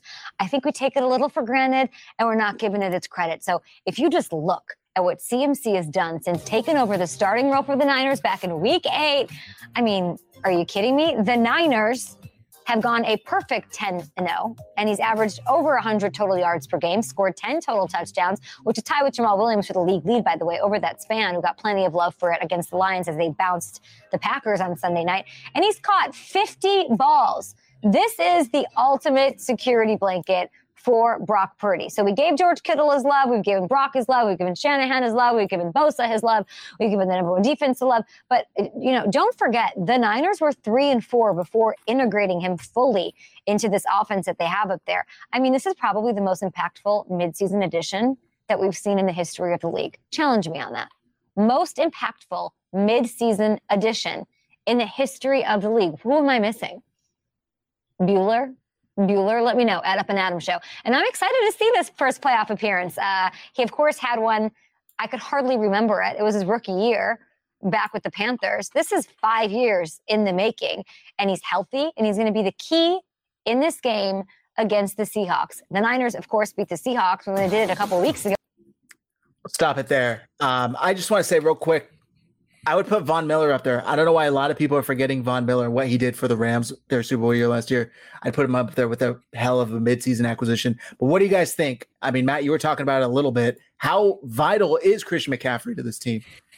I mean, he's obviously been a huge part. It can't be understated. I know that, again, like I said, I was for the trade. I know in our chat, everybody was like, hey, man, like, what is what do we give up for McCaffrey? Can he stay healthy? This and this and that. Well, he's been healthy so far, and he's been killing the game. So, and I know you were looking for the video earlier. I think Mike posted the link. Yeah. To the throws. You can play that over. I'll just keep talking. But yeah, Christian McCaffrey has been vital. He's been absolutely a huge piece of this offense. And it's been absolutely fantastic to watch. So this is heavy rain, by the way. You can see that it's heavy rain. Yeah. I mean, again, it's hard to judge because it's practice and this and this and that. But I think that Mark Cisneros has a good comment here. Purdy played in some bad weather with Iowa versus Iowa and for Iowa State. his potential play in the rain isn't as worrisome for me. Dude, Iowa gets some crazy weather. So, yeah, it might not be as big an issue as we think it is. I thought that Purdy had kind of a noodle arm, but the more that I watch him, I feel like he has enough arm on these intermediate throws. I think that it's one of those things where he puts a little bit too much, like a lot of college quarterbacks, too much air under the ball on his deep throws and doesn't get them there. I think that they'll be okay. But the fact of the matter is, one of the reasons they'll be okay is because of how important Christian McCaffrey has been as an acquisition for this offense. And people were saying we paid too much. And I'm looking at it like, if we win number 6, we didn't pay enough. Agreed. Mike, any comments? Christian McCaffrey, Brock Purdy in the rain. Did Kay Adams have worked under her face? Stop it. I wasn't trying to. She just looks different. Zach, what's Ash doing right now? Don't let her hear you, bro. Kay Adams is flawless. I will not tolerate any Kay Adams slander on this channel. Listen, girl, listen, I love Kay Adams. She needs to stop coloring her hair. No, I think it's the way she does her makeup. It's like that contouring thing that they do nowadays. Is that what that was? All right. I think so. No shot. Not also, just as an aside, not a fan of the center part. I think center part on women is a little weird. It's Kay Adams and then Mina Kimes. Wow. Ugh, Mina Kimes. Chicks, huh? Stuart knows what I'm talking about. All right. No, all I saw from those videos was better passes coming from Johnson. I don't know. Maybe I'm looking at the wrong things. They were more precise. The velocity was there. They didn't seem to tail off at the end of the pass. I'm not. Put it back up. I'm not lying. I'll take your word. I hear you. I again, guys, I don't think it's going to rain much on Saturday during the game. And not only don't I think it's going to rain much, I think that even if it does rain, we are in good hands. I think Brock Purdy is well capable of running this offense the way that it needs to be run. So I am just not worried about it at all. And to Kay's point about, the acquisition of CMC, people looked at how many picks we gave up. They didn't look at the value of those picks. We didn't even give up a first round pick. We gave up picks that we traditionally draft like dog shit at. Exactly. We took some of our worst picks that we use in the draft and we turned them into the best acquisition this offense could ever ask for. The NFL is going to regret letting Kyle Shanahan get his hands on a running back like Christian McCaffrey. It's not my opinion. They're already almost regretting it. And I get it. Like Matt said earlier, there's games where he has 70 all-purpose yards or things like that. But it's the way that he makes defenses have to commit to something. It's not about it's how they use him, to be honest. Yeah, exactly. It's some of my I had a joke earlier in the season, Mike, you weren't here for it the last few weeks or whatever, where it was like, Mina Kimes, are you serious? I'm with you on that. Mina Kimes, Wago. Mid, bro. Wago. Mid as fuck. Even lower because she's a Seahawks fan. Mid.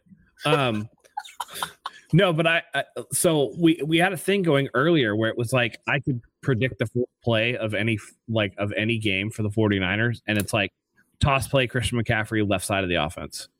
And it's just Kyle does get pretty predictable with how he uses Christian McCaffrey.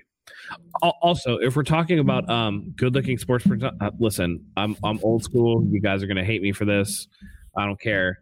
I'm still a fan of Erin Andrews. I still think that she's pretty good looking, bro. Beautiful. Susie Colbert, the GOAT.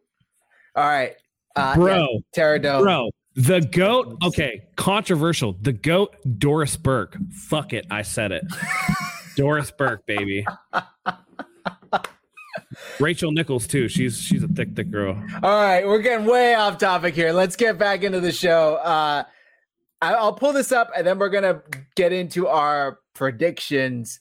I thought this was interesting, and Brian Peacock of the Locked On 49ers podcast tweeted out this little nugget of information that the Colts gave Trey Lance the quote blue card in 2021. They still need a quarterback.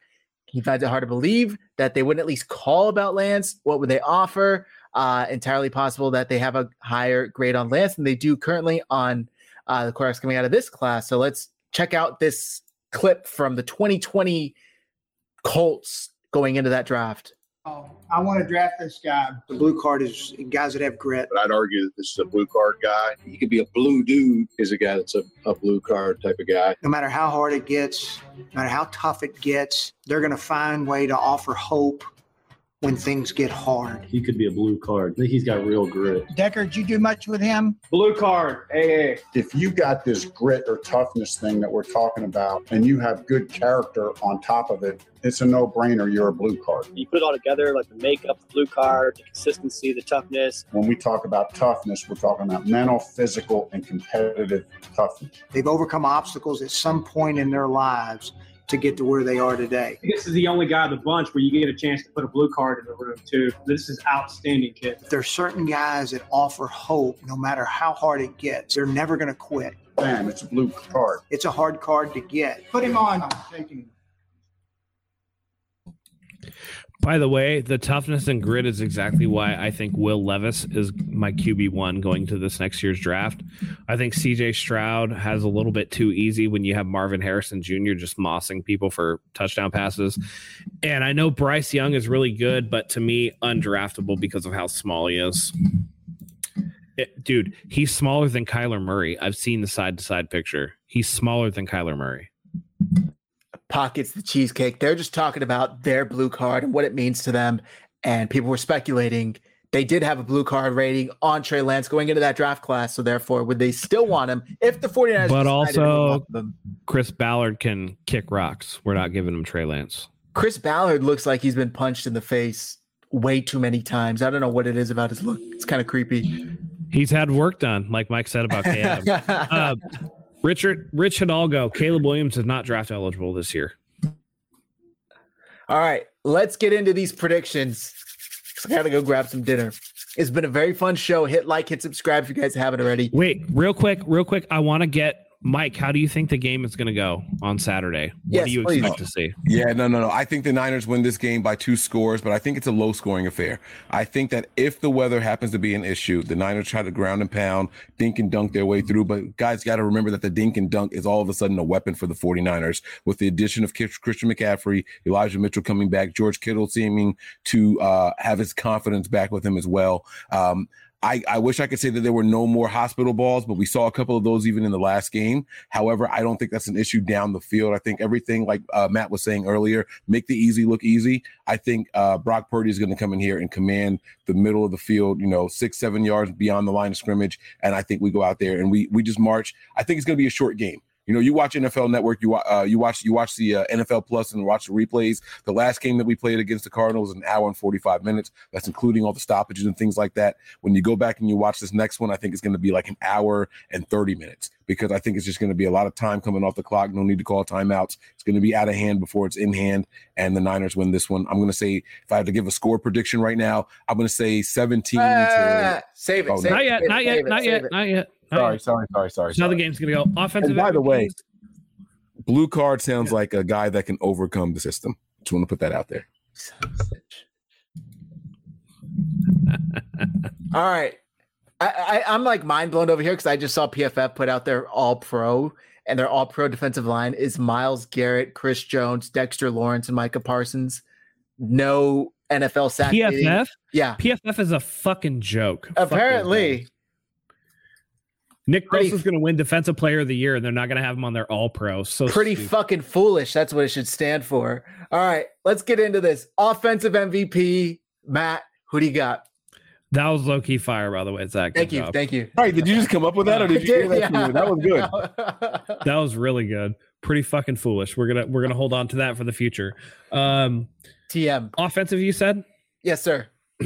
All right, I'm going to take the cheap way out. I'm going to say Christian McCaffrey. I think he's going to have 150 scrimmage yards, at least 1 touchdown, and I think the 49ers dominate the line of scrimmage.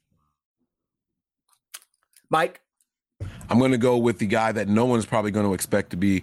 I'm going to go with, assuming it's a rain game, Jawan Jennings. I'm going to say 7 catches, about 85 yards, but very important catches throughout this game. I don't know if he's going to get in the end zone, but he's going to be the chain mover. That doesn't mean it's going to be on third downs, but he's going to be the guy that grits it out for us. The Seahawks are going to focus on taking away the stars, and I think they're going to do a decent job at that as well. Debo's going to be a non-factor. Ayuk is going to be a non-factor. That means that my guy, Jawan Jennings is going to have to step up.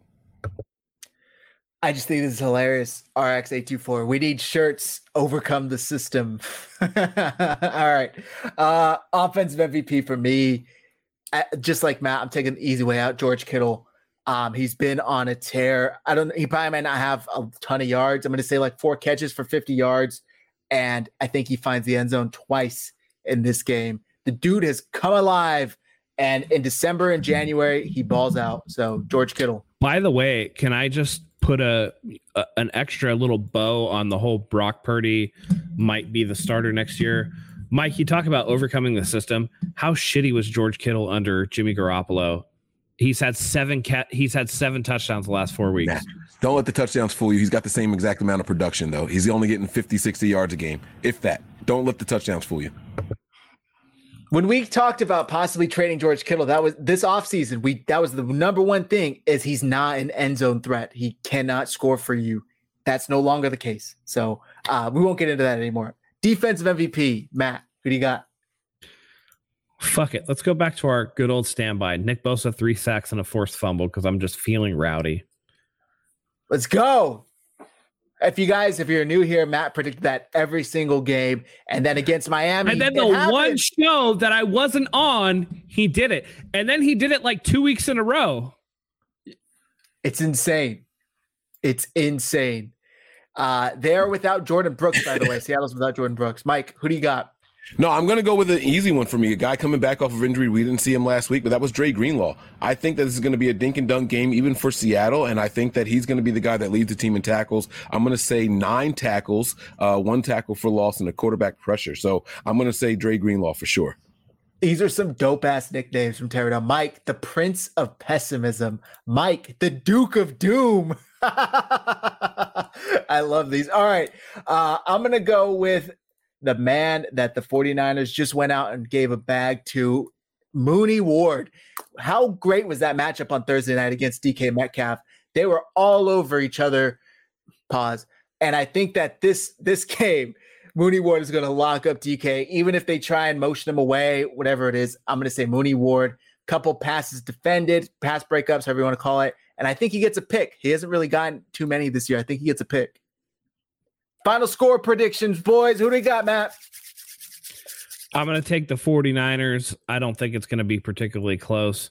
It'll be a lower scoring affair for these Brock Purdy 49ers. I think that they win this game 24-10.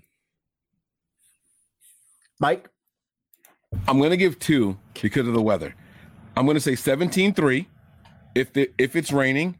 If it's not raining, I'm going to say 28-10. So those are, is that fair? Can I do that? Yeah.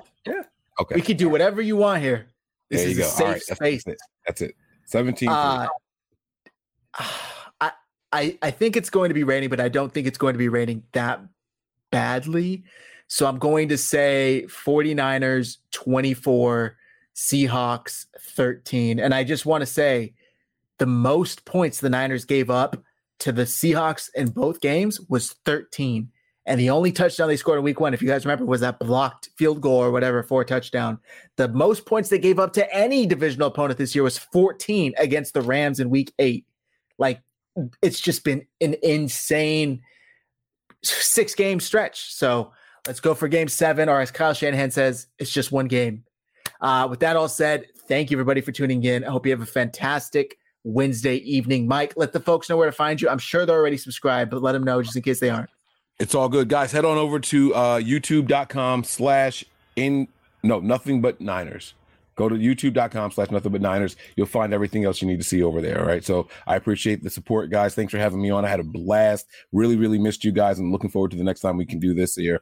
Zach, thank you so much for popping up all the different ways that they can find us on the screen here. You guys are great. Go shout out Bolts Nation. I didn't forget, Matt. He asked you specifically which Fred Warner will show up Saturday. All Pro Fred is going to show up on Saturday. He's going to shut the shit down. Playoff time is no joke time. Let's get it done, baby. I love it. Yeah. Go follow Mike. Subscribe to the Patreon. We do a show over there weekly. Return of the Mac. It's fantastic. Got a ton of great content. I need to get on that show at some point or another. I've just been like busy. We'll do it. Sorry about that, Mike. We're definitely going to get it done. That's for sure.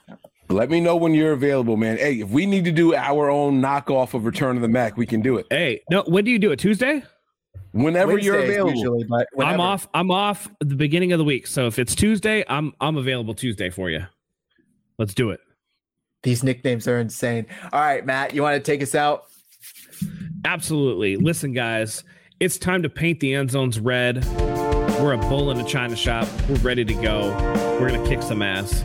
To quote Adam Pullen, Caesars Palace Assistant Director of Trading, liability is a factor too. The 49ers are the one team we do not want to win the Super Bowl. With that being said, let me quote the great Major League. There's only one thing to do. Win the whole fucking thing. We love having you here as always. Fuck the Seahawks. Until next time, go Niners.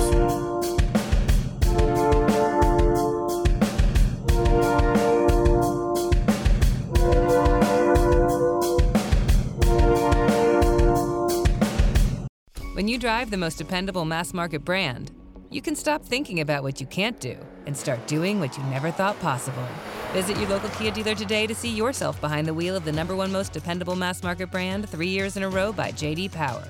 Kia, movement that inspires. Call 800-333-4KIA for details. Always drive safely. Kia received the fewest reported problems among mass market brands in the J.D. Power 2021 to 2023 U.S. Vehicle Dependability Studies. 2023 study based on 2020 models. See jdpower.com/awards for 2023 details.